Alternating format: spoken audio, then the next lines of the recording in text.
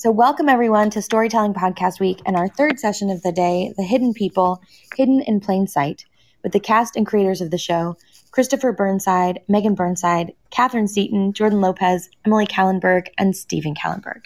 For those of you who may be joining us for the first time, Storytelling Podcast Week is a week of live stream sessions like this one, with narrative nonfiction podcasters, audio drama, and fiction podcasters from around the world and our imaginations. If you have a chance, check out the recorded episode showcase featuring some exclusive and favorite episodes on the Storytelling Podcast Week channel for many of the podcasters participating. You can also replay any of the live streams from the week on the Storytelling Podcast Week channel, so make sure to download the Podbean app and follow the Storytelling Podcast Week channel to receive notifications in real time about all of the live streams and specially released episodes of the week. Storytelling Podcast Week is brought to you by Podbean. We're a podcast hosting and monetizing platform and home to over 500,000 podcasts.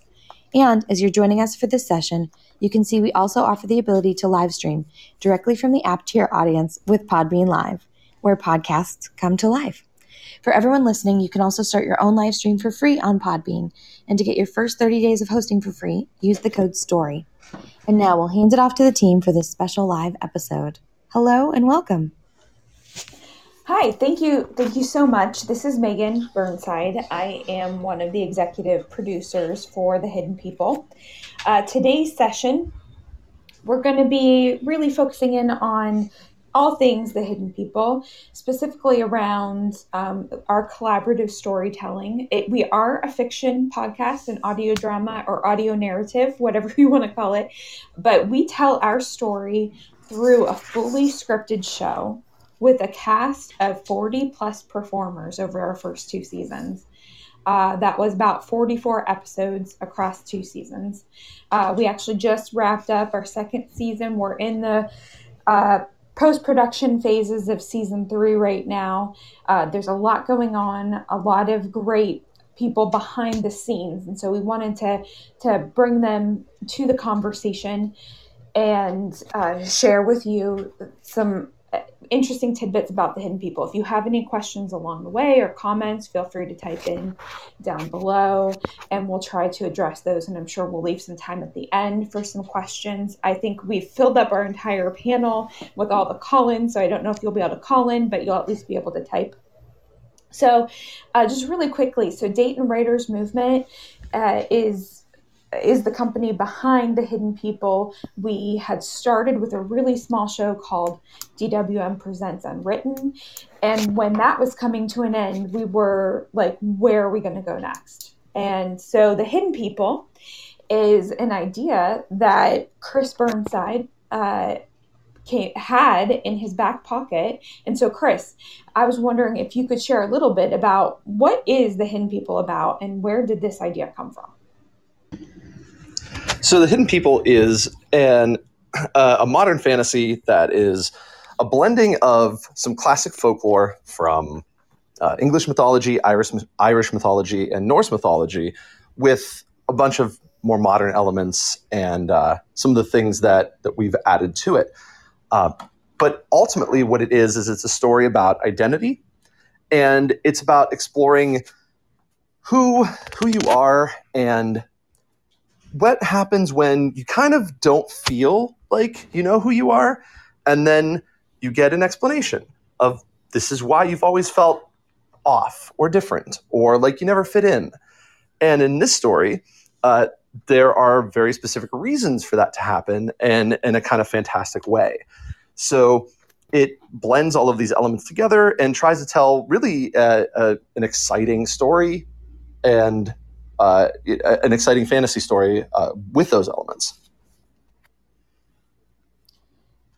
So Chris, you talked about how we blend mythology and folklore and original material. Why did we go about doing that, and how do we do that?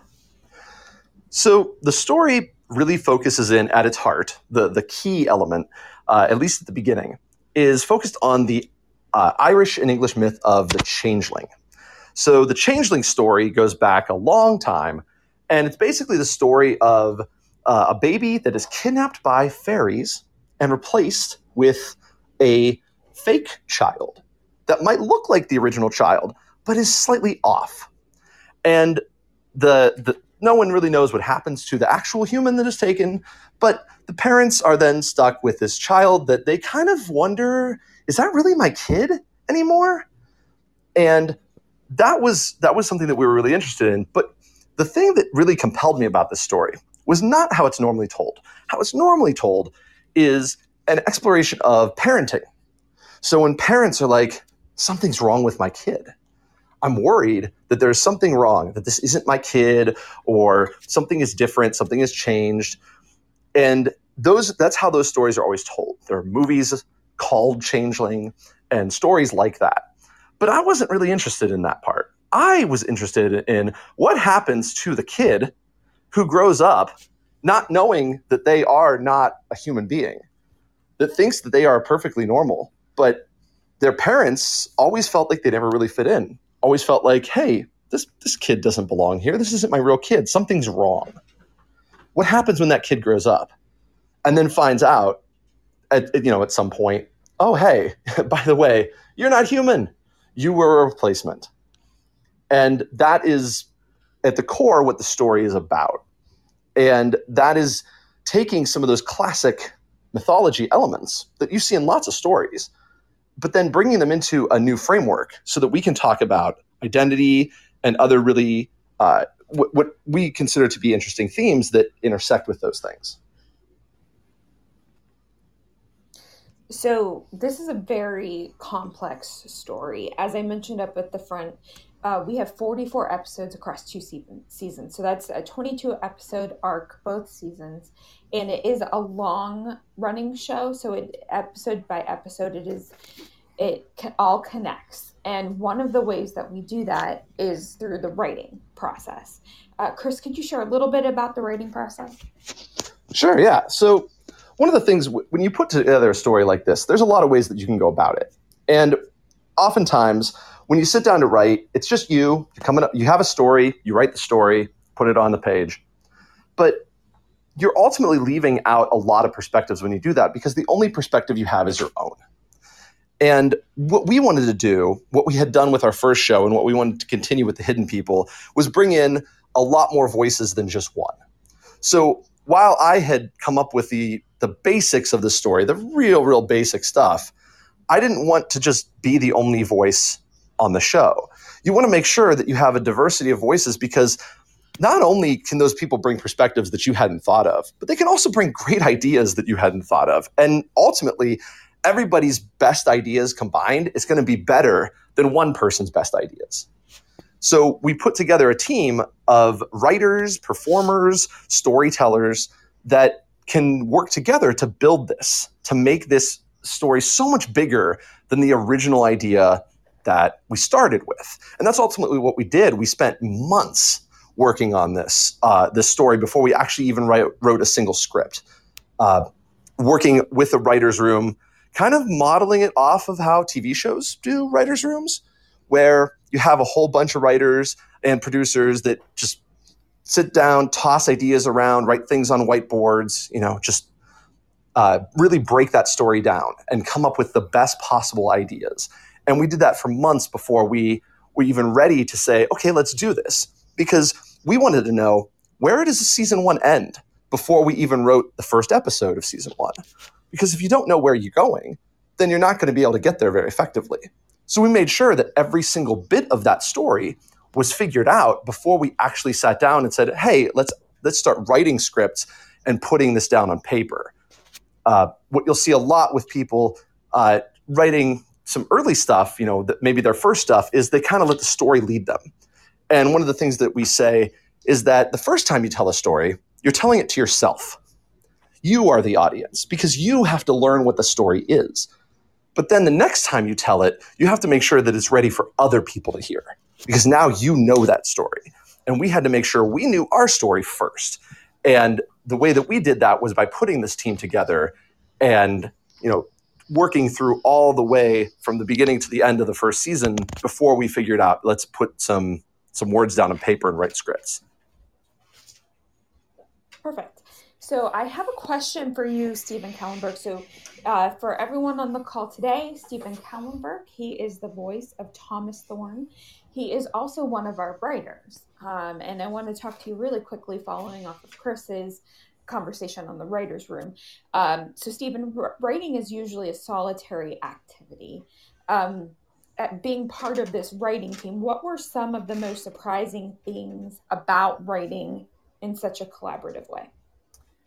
Well, that's an awesome question, and I'm really glad to be here. So thank you. Chris nailed it on the head when he said that, that the story with a collaborative team is so much better and richer. And that's absolutely true with the writing, having a writing room where people are giving perspectives that you wouldn't have thought of. Like, I come from a specific way of thinking, and when I write and I get I can be very defensive of my own writing because I think that my ideas are great, and having a writer's room, it surprises me constantly how much better they make my own story and my own writing, because I'll have a plot line or something that I'm doing in a scene, and for some reason it's not working, even though I think it's good. It's not working, and someone will throw in the writer's room conversations. They'll say, well, why don't we have this person meet this person instead, like come into the scene, and all of a sudden I've gone back through the scene. It's like, oh yeah, that is so much better.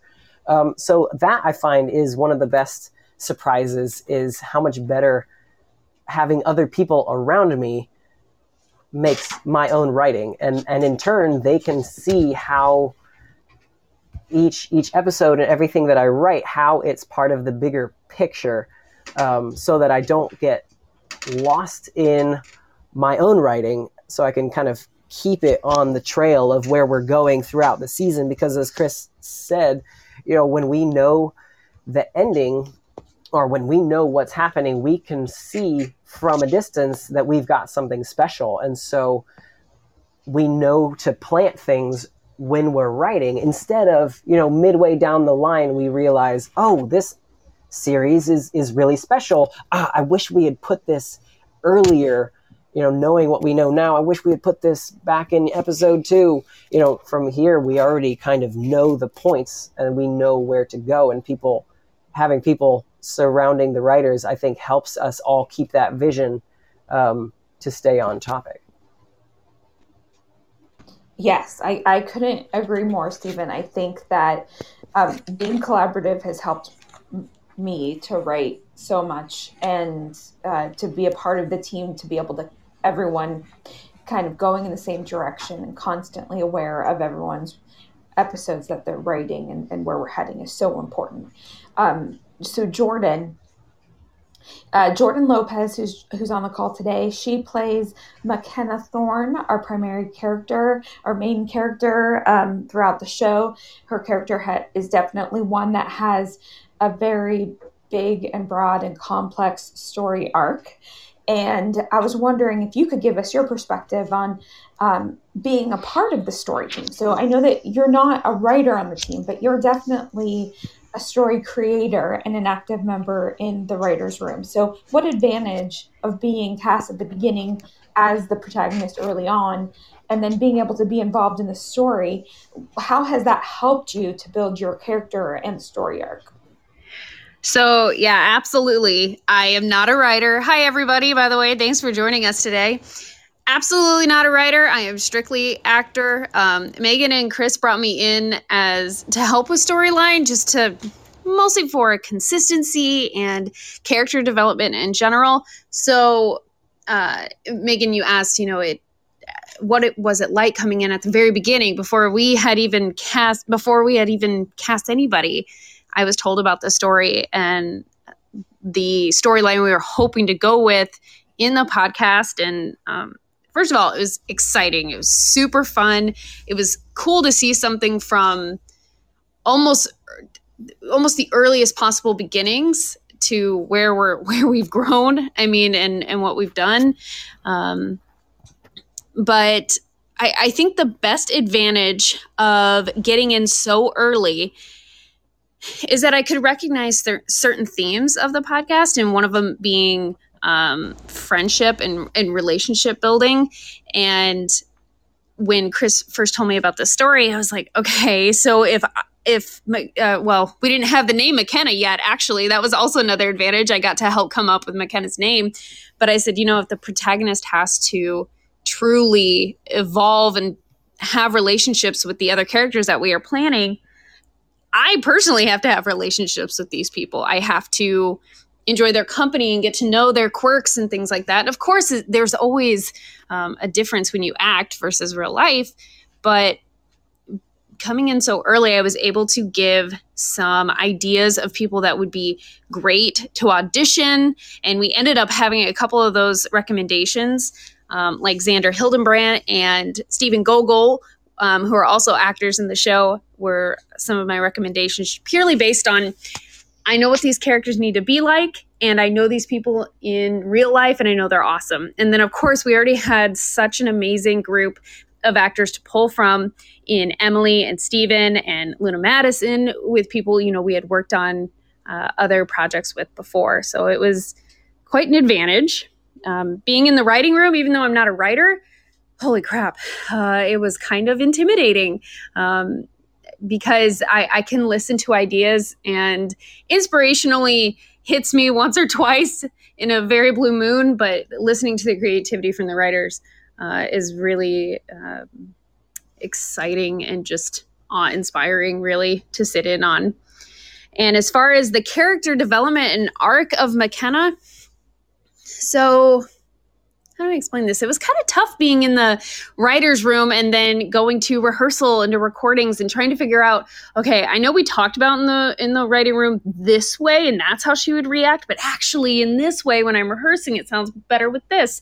So finding that separation was almost difficult. But it was, let me think, I'm trying to think of how I've used it. Probably not just the development in the writer's room, but the relationships with the people that the friendships I've built with our cast helped the development of McKenna, because McKenna grew and has gotten better at accepting relationships, having relationships in real life. So building that relationship with my fellow actors really, really helped that arc. I don't want to give too many spoilers away, but it certainly does help. Did I hit every question, Megan? Yes, you totally Okay, did. good. Thanks.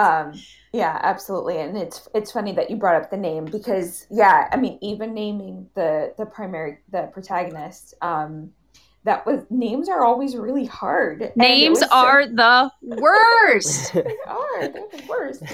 And I know we went through so many names for a lot of our characters, McKenna and Alfie in particular. I think there was a lot of back and forth, but yeah, no, it is a lot of fun to have you on early on. And then we brought in Emily Kallenberg, who is also on the call. She is the performer who plays Sam. She also joined our story team for season 2. And so, Emily, continuing from what Jordan said, what do you think the value is of having actors in the writer's room before we actually have written the scripts? And did it change your approach from, because season 1 you weren't in the writer's room and season 2 you were. Did you have a different perspective, or did your approach change from season 1 to season 2? Hi, everybody. Yeah, definitely. I should add that while I wasn't an official producer for season 1, my husband is Steven, and he does a lot of the writing, helps with the writing. And so I did get a little bit of a preview of a lot of scripts, because I would just help proofread his stuff. So coming into season 2, I was sort of familiar with how things would work, but it was a very different process. So being an actor and jumping onto the production and the writing side definitely meant having a deeper understanding of not only my own character, but of how other characters would react and talk. And especially by the time we got to season 2, the discussion was very much geared towards, okay, so we know these big events that we are going to have happen. How can we use those, get to those events, and what relationships are we going to build along the way? And knowing the actors that were playing those parts really drove how the story was written, because we know at that point how people are going to say the lines. And we know what these characters are thinking, because not only do the actors build their own backstories, but in general, with the way that Dayton Writers Movement has worked, we're a very collaborative group. So even during rehearsals, we are having deeper discussions about why a character would say something a certain way, which I think is really unique to Dayton Writers Movement Productions. We're all working kind of together to build this story, and we aren't just being told how our characters would react. So going into the writer's room, I already had an idea kind of how characters would say things. So it became a lot more of like fun idea, coming up with different storylines and ideas versus having to worry about like the writing part, because both the writers, all of the writers knew the characters as well as the actors did. So yeah, I think that's kind of the biggest, like, I think bonus, because actors typically they have made up a deep understanding of who their character is and why they react the way they do. So knowing a lot of those backstories and coming up with those things made coming up with storylines and ideas very interesting, a lot of fun. So yeah. Mm-hmm. Well, yeah, and Emily is one of the biggest idea generators. She always has 1,000 ideas to bring to the table, which is fantastic, because as we're sitting down to break 22 episodes, there's a lot to fill in those 22 episodes, and we don't want an episode that will be wasted space. We want everything to be important. And Emily, I completely agree with you, and I'm sure Stephen and Chris do as well, and that once we finished up season 1 recording, we knew how the performers were going to say their lines, or most likely how they'll say their lines. And so then we started writing to the performers' performances of their characters, and writing became that much easier to try to get their voices correct. Steve and Chris, I don't know if you have anything else you want to contribute about the writer's room. Well, I mean, I completely agree with what you just said, Megan. We get to, one of the joys of doing the second and third season writing is that at that point, you know what the performers are capable of, and you're able to give them more. Like at first, when you write season 1, at least we had half of season 1 written before we cast anybody but Jordan. She was the only one that was on from the beginning. And so we didn't necessarily know exactly what these performers would be capable of. Like, obviously, we're going to get people that are good and that can perform the character, but are they going to be even better than what we thought they could be? And we were very lucky in that we got that across the board. But then you're able to start giving people more. So you get much more complex storylines for certain characters, because you're like, oh, you know what? This person, we brought them on because they're really funny, but they can do drama really well. Let's give them like a dramatic storyline going forward and some other stuff like that. So we were able to tailor the story to what the characters could, or what the performers could do with those characters. And that's a lot of fun. Yeah. And if I could piggyback on that just a little bit, it's really amazing just how synergetic the process has become, where, you know, once we're in rehearsals, because nothing that we write when we're doing the writer's room stuff is written in stone. So also when we get into like the rehearsal process, it's kind of synergetic, because we're working with the actors to make sure that we capture the voices that we want and achieve what we want. And we've been really blessed that we haven't had any significant recasting. We've been able to work with the same batch of people with the same characters, and just kind of we're able to add on. Stephen, we have tried to recast you. You just keep coming back, man. Ah, man, I keep missing that memo. It's like, he's here again. Oh, who sent the email? I'm just here for the muffins. In case anybody wanted to know, Megan makes the most amazing muffins. Every single time. If anyone has ever done any acting in this group that was non-union and you work in some like dirty theater, it's hot, no air conditioning, any of that stuff, well, come over to the Hidden People because you get paid in muffins, and that is more than enough for all of us. Oh yeah. So Stephen, I don't know if you were able to finish your thought. Oh yeah, no, it was just talking about how blessed we've been to be able to work with the same actors playing the same roles from season to season, so that they grow, so that we kind of grow with the character together. So sometimes they will have ideas about the voice of their character because they've spent so much time with their characters in the context of the story. They have really valuable input as well, and it's really fun to kind of bounce things back and forth with actors as well who are getting more and more familiar with the story and their characters. It just becomes a very synergetic. We're better together, I think. Absolutely. And speaking of one key, being better together, one key component that we haven't talked about yet, of course we have the writing and we have the performers, but the next crucial piece to our show and to a lot of audio dramas is the sound design, the music that really elevates the story and brings the story to a different emotional level. And we are lucky to have Catherine Seaton on our show and on the call today. And Katie, I was wondering if you could tell us a little bit about your perspective on working collaboratively with us. Now, I know that you're not able to join our writers' rooms calls because of some time differences and whatnot, but we do. I know Chris works very closely with you and collaboratively once the scripts are written. And how do you do that? What's your perspective on working collaboratively like that?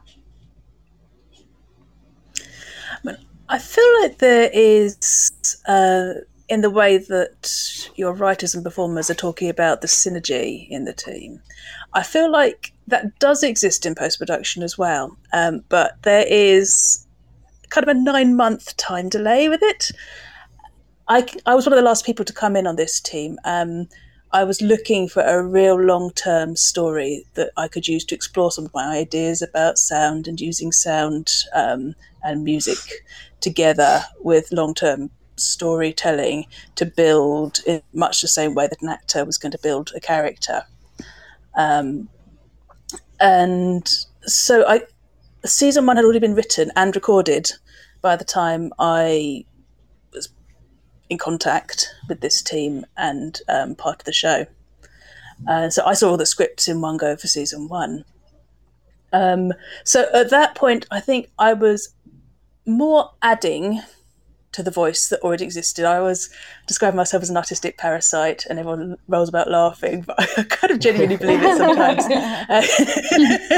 Because I'm sucking all the juice out of your ideas for my own inspiration, and it is not on me to find the structure or the pace or the emotional center. I just have to identify it and translate it, for the audience with my work. But that said, particularly in audio drama where the picture has been formed in the mind of the listener, sound plays and music, I would say as well, actually go hand in hand with the talking in many different ways. Mm-hmm. And I feel like the writing team recognised that once I had started working on season 1, and they were already working on season 2 at this point, and they could hear the kind of perspective I was bringing to it. So a couple of things that I'm really obsessed with in the way that I do this kind of thing. The first is using it to explore, I guess, point of view and first-person perspective and how it feels like to be any one person and the contrast between being one person and being the next person. And can we use the kind of quite visceral sense, I think, of sound. Sound goes in quite a deep subconscious level, I think, often, to help the audience to understand what it's like being that person. So that's one thing that I bring in quite a lot. And another thing I do is, because I am a composer first and also work as a sound designer making sounds which I use in the music and also for storytelling, I like to bring together sound and music and talking and try and think about the different levels of subconscious in the character, and where the music tends to sit quite deep in the subconscious. The sound is often a little bit close to the surface, but the two can sort of switch places, they can merge, they can talk to each other. And so I was playing a lot with those kinds of things too, trying to really sort of get people sort of emotionally inside the story. And I feel like the writing team picked up on that. And one of the things I was doing, for example, in one episode late in season 1, there was a person who was being physically abused, and I did that all from inside the head of the person who was being abused. So I actually went out and researched what concussion sounded like, and depicted that in sound. And the writing team took that pattern and said, right, okay, we're doing that kind of thing. Great. So in season 2, I was given all sorts of things to do inside heads. I was even inside the head of a dog at one point, So there is collaboration, but it's got a time delay. So it's always interesting to see what comes back after I've done a new thing, inspired by these people, and how I in turn have put a spin on it that inspires them in the future. In terms of real-time working, yes, most of my interactions are with Chris, and we tend to do it remotely. Composing and sound design is a very introverted job. We lock ourselves in a studio by ourselves with our thoughts. Some directors like to be sort of in real time, but actually one of the nice things about working with Data Writers Movement is they're quite keen on giving people autonomy and space to develop their own ideas, and so that a thing can be more collaborative and it can be richer, I think, as a result of having lots of people's ideas contributing. So there hasn't been a lot of getting on a call and me jamming and Chris go, yes, that's the thing, or that's the tune I want. But there's been much more things like me saying, okay, well, this scene is an action scene, but actually I'm feeling very sorry for the protagonist, and I would like to score that in a way that brings out the emotion in this subtext, which is on the surface at odds with the writing, and he says, yes, I like that idea, I wouldn't have done it that way, but no, you're doing it, I like it. So that is more the process that we use. I throw ideas out and the directors respond. I think I've thoroughly answered your question. And I need to hand the floor over to somebody else. I'm pretty sure I could listen to you talk about your process for forever. So I love it. I think, and what you said was spot on. So what you did with season 1, even just the first few episodes, totally influenced us for season 2. We're like, oh yeah, Katie can do that. Oh yeah, Katie can do that. I know that in season 2 in particular, when the scripts were going around, there were some people that put very vague things around what they knew you could do. Like you said, inside their head, or some weird wishing sound or whatever. And they got, I think we continued to add more audio cues and think about audio a little bit differently as far as the storytelling side of it, because we knew how thoughtful you were and the level of effort that you put into it. Well, yeah, and we started addressing Katie directly in the scripts for season 2 because we knew that she would be reading them. Yeah. So I believe in one episode I wrote, whatever entering someone's mind through magic sounds like. That was my really complex and fancy description, because I'm like, well, Katie's going to read this and do something amazing with it, so I'm just going to toss that out there. And then I get emails back like, this is what it sounds like when neurons fire. And I'm like, okay, that's amazing. So yeah, we did start doing that as well. And then I wanted to just piggyback real quick on something that Katie said about giving people freedom to work and do their thing and giving them autonomy with what they're doing for the story and hearing their ideas.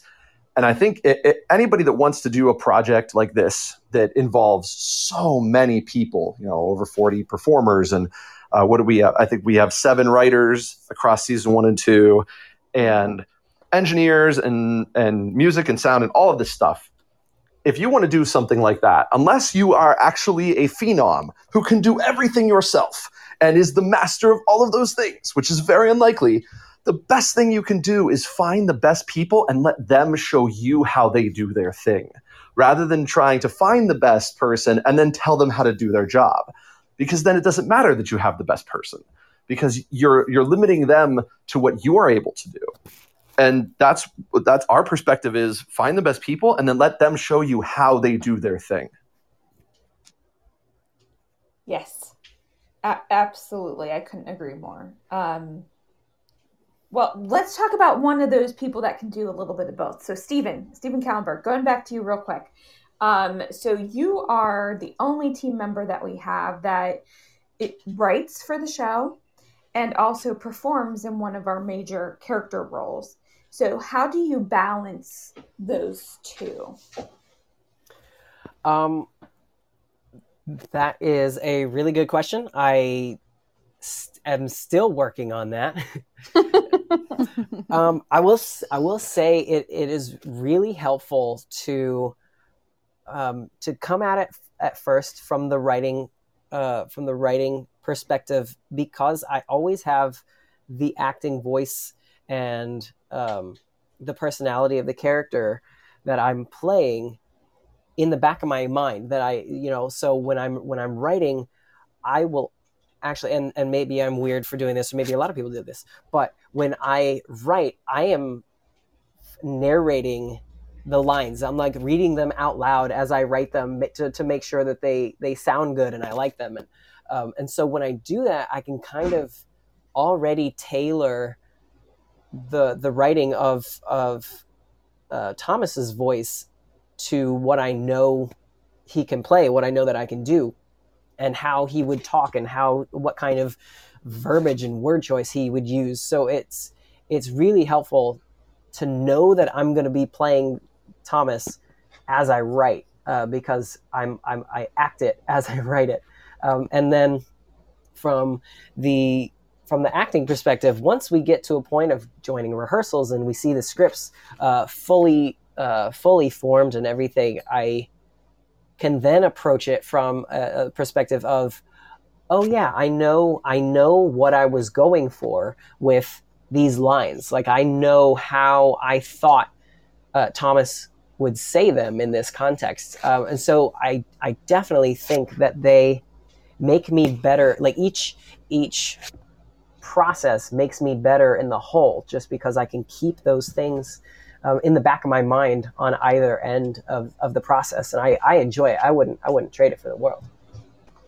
I have a follow-up question, Stephen. Do you perform all of the characters when you are writing and acting it out? 100%. However, I cannot guarantee I do the others well. I need a recording of this. Yes. Oh my this is where I'm going with this, is that now we have to get this. We have to get a recording of Stephen playing all of the characters while writing. I would love to do that. Just as a heads up, you will also hear me critiquing my own writing in that process. Cursing the semicolons and whatnot. Right. Oh, I love it so much. Oh my goodness.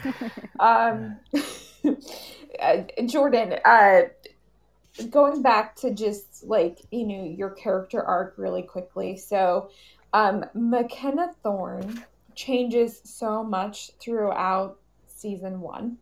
Mm-hmm. So any listener that's on the session right now, if you haven't gotten through to episode 11 or 12, there is definitely a major shift of McKenna as we get further into the season. As Chris mentioned, there's themes throughout the show of identity. And then you also play another character in the show, Jordan. Mm-hmm. And which is Fetch. And that is also connected to another theme that we have. But how do you go about achieving, or how did you go about achieving the growth of McKenna, whether it's vocally or emotionally? How did you handle that? I think the best way to answer that is start from the very beginning. We had just gotten done with another project of DWM's called Unwritten, and I played a super bubbly person. So, Chris, what did I say one time? I have to get into Chelsea, or I have to get into Chelsea mode. Is that what I said? Something like that, yeah. And it's like, it was a very subtle difference, but all of a sudden I'm like, wow, did you just get a lot happier? Yeah. So you have to so that character, to be bubbly, I had to get into a Chelsea mode. I had to be happier and just embody that. Well, Mac, especially at the very, very beginning, is not happy, is conflicted internally, has an attitude of nothing's good enough, doesn't really care about anything, doesn't really like anything. So we're talking almost total opposite of what my previous character had been. So to get into where Mac had to be from the very beginning of the show, I had to get to Mac mode, which means I was crabby. And I'm sure you can all attest to this. I would show up to rehearsals and recordings crabby and just a absolute butthead, because that's how Mac is. Oh, is that the excuse? That's the excuse. Method.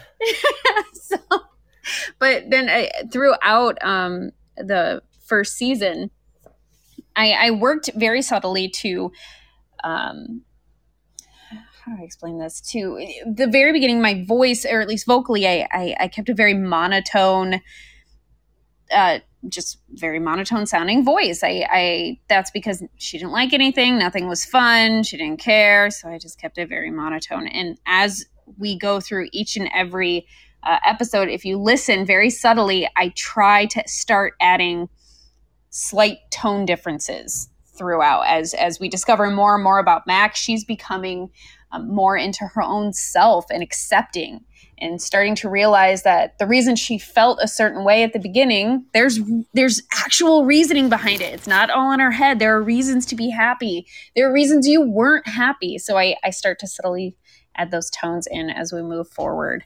So as far as her growth, just her physicality in the podcast is just all about adding that little extra tone, a little more excitement. I will never get to bubbly with Mac. I don't think that'll ever happen. But I don't come to rehearsal and recording crabby and being a butthead anymore. So talking about some of that emotional backstory, I'm shifting over to Emily now. Emily, one thing that we did at the beginning of The Hidden People, before we had finished writing all of the scripts, is we had cast the main cast and the regulars, and we brought them in to do a character building session.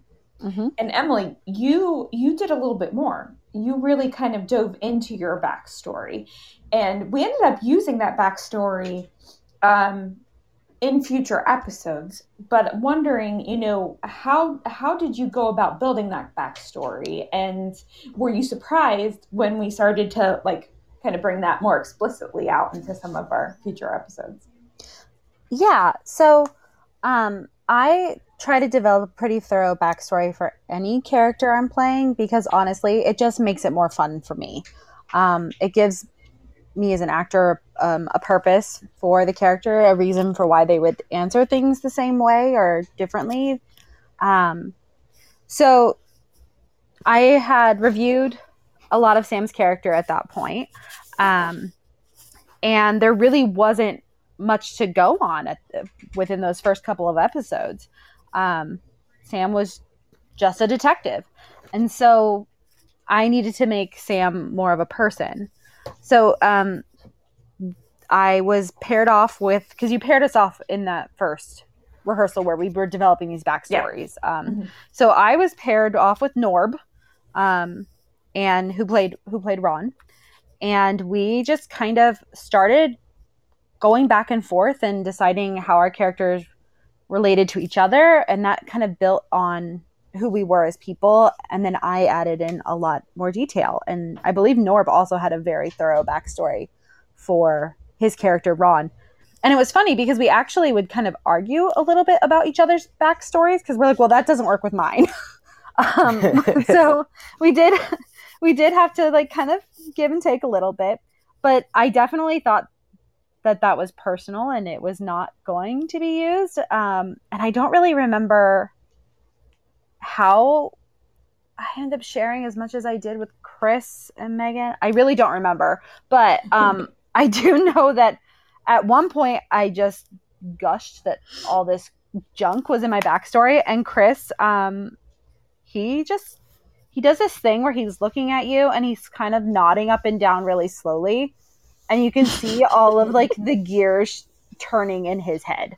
But then all of a sudden they go really quick. Like it's a weird thing, but you can see it's like a slow turn and then he's off. And that's kind of what happened with, Sam's backstory. So I was very surprised when we brought in some of Sam's relatives and whatnot. And it was really fun when we did do those episodes because I had very specific envisions of what these characters looked like and who they were. And it was fun to watch the other actors bring those characters to life and kind of change that perspective too, because some of them were very different than how I pictured. Yeah, ultimately, I hear a good idea and I'm like, well, that's a good idea I don't have to come up with. I love it.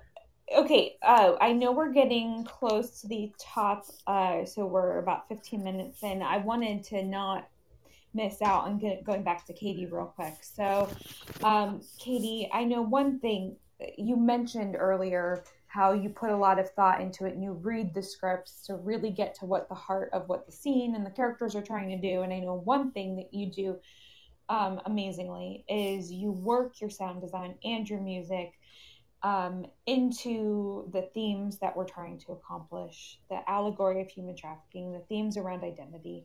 I know that you have 1,001 examples, but I was wondering if you could share, how you make those decisions and how they, what goes into your sound design and your music work to really bring that meaning out. Yeah. Yeah, indeed. Which example to choose?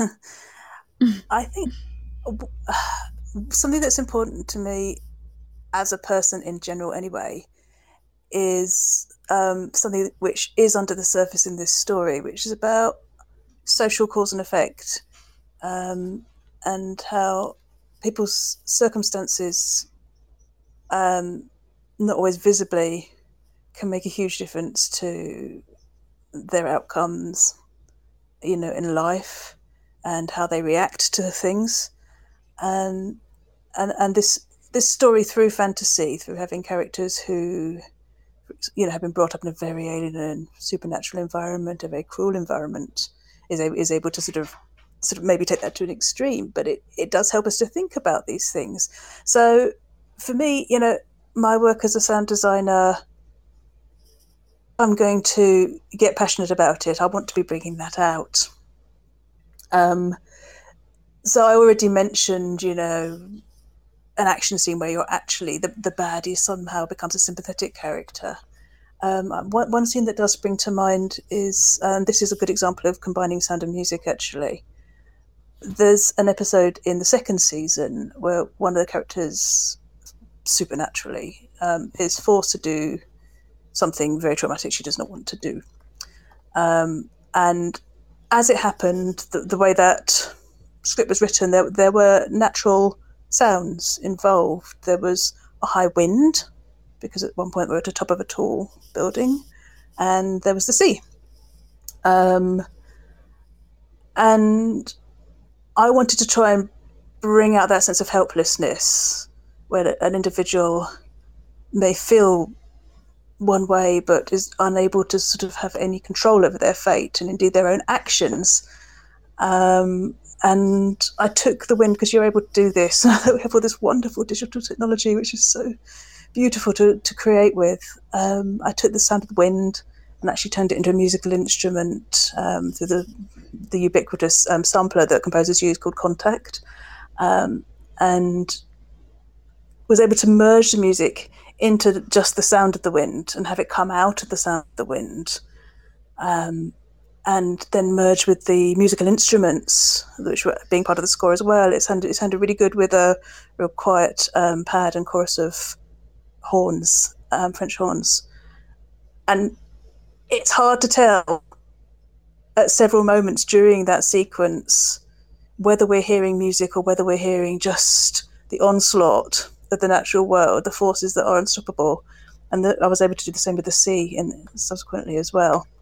So that was one example of me trying to think very deeply about the allegory in the story, and how I could sort of, maybe not something that the audience might notice as they listen, but affect their feelings and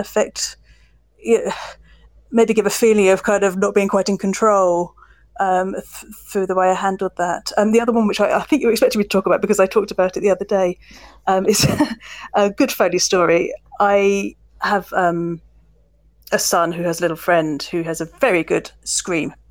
And I managed to sample his scream one day. I got him to do one for me, and I now have it in my big bank of sounds. And there's a couple of occasions where magically, because it is a fantasy story, people are incapacitated, they're frozen.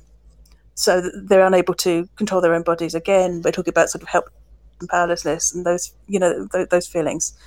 And I decided to, although it wasn't scripted, I took it upon myself, as I regularly do, to create a sound to depict a feeling, right? And the feeling was obviously that feeling of sort of panic, of being frozen magically, and what that might be like, because your head can still process what's going on. There's just nothing you can do about it.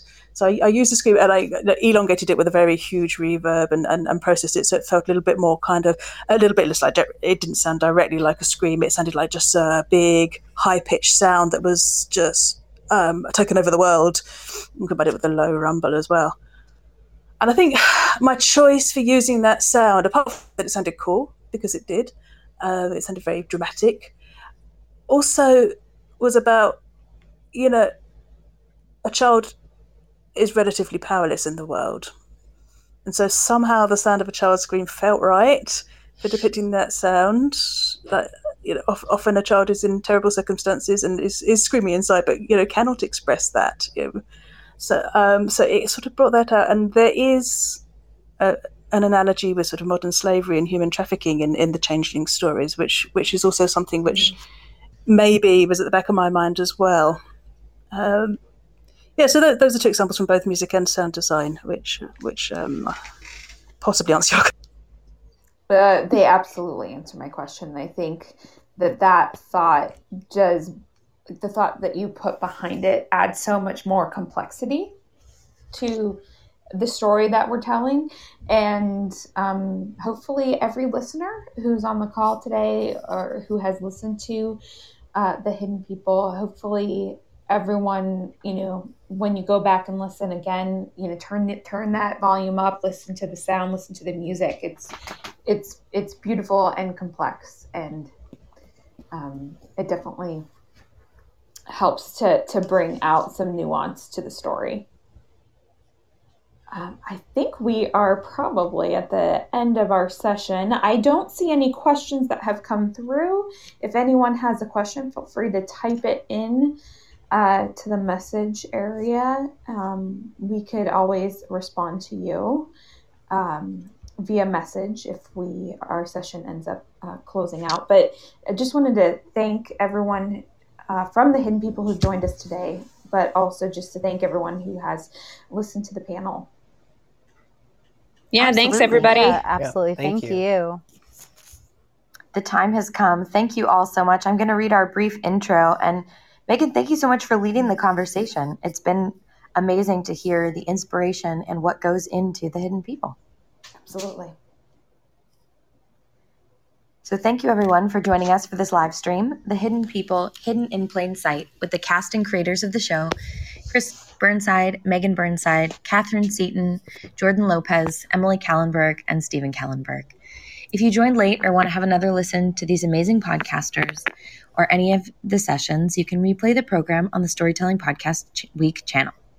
Storytelling Podcast Week is brought to you by Podbean. We're a podcast hosting and monetizing platform and home to over 500,000 podcasts.